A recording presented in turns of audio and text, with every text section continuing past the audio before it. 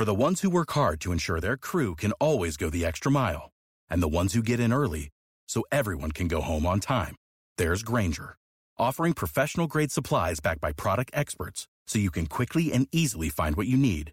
Plus, you can count on access to a committed team ready to go the extra mile for you. Call, click Grainger.com, or just stop by. Grainger, for the ones who get it done.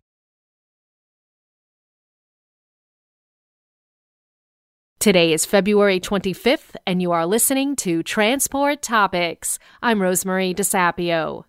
A long line of mergers and acquisitions has dramatically reshaped the trucking technology sector over the past decade. But what does this consolidation trend mean for the trucking and logistics companies that rely on these technologies? In our latest episode of Road Signs podcast, find out how freight technology companies are coming together to make fleet operations more efficient. Tune in at ttn.ws/roadsigns52. Now let's dive into today's top stories. Trucks traveled more swiftly on historically congested roads in 2020 as the pandemic kept some automobiles off the road. That's the finding of a new report from the American Transportation Research Institute. The ease in traffic was substantial. ATRI's 2021 Top Truck Bottlenecks list found that peak truck speeds across the top 100 worst sections improved 34% in 2020 compared with 2019. A Senate committee convened yesterday to consider President Joe Biden's follow-up to the pandemic relief bill, a massive infrastructure package. The Senate Committee on Environment and Public Works invited lawmakers and witnesses from both sides of the aisle to speak on the issue. Democrats and Republicans alike expressed enthusiasm about federal investment in infrastructure, but the latter warned not to scale up the bill too much.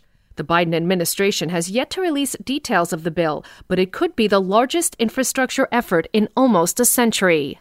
Separately yesterday, Postmaster General Louis DeJoy appeared before the House Committee on Oversight and Reform.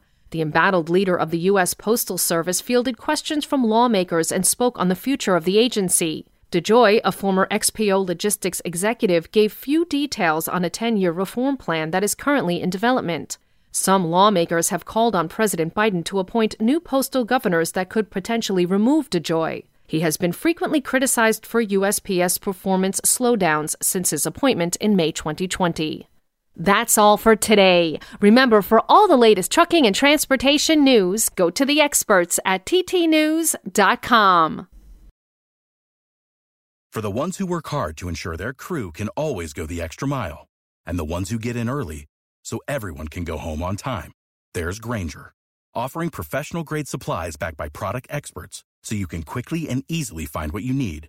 Plus, you can count on access to a committed team ready to go the extra mile for you.